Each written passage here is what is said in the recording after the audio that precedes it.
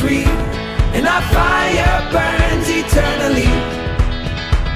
We'll travel far, far as the eyes can see. We are the wild and free. Well, hello and welcome to the penultimate episode of Travel Writers Radio for 2023.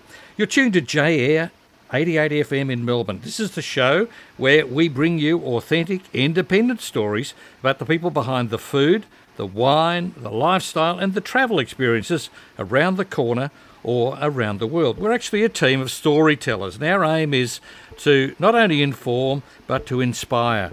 We're here on J-Air each Wednesday from 5 p.m. to 7 p.m.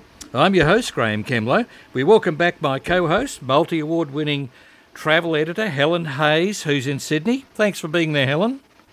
I'm looking forward to it, Graeme. Well, we're going to have a break soon, so you'll be able to look forward to that as well. Now, Helen, that's true. What's coming up in our first hour of Travel Writers Radio? Well, our resident Aussie expat in New York, Phil Brown, rounds up the year in America and particularly the legal twists and turns involving one Donald Trump. We also speak with Phil about a congressman booted out of the House by his colleagues and what that means.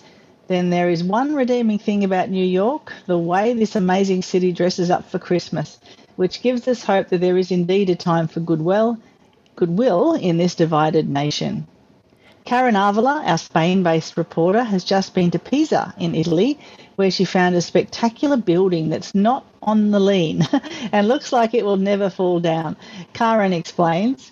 Graeme Kemlo reports on an interesting development down at the bottom of Melbourne's summer playground, the Mornington Peninsula, where there are now two 150-year-olds, a major international player and a homegrown family business, plus a couple of celebrity chefs engaged in a battle for the hearts and minds of locals and tens of thousands of visitors to Sorrento. That's true, Helen. Going to be crazy down there at the bottom of the peninsula.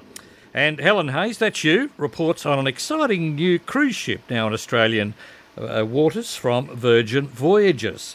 She gives us her report on some time she spent aboard the vessel in Sydney Harbour yesterday.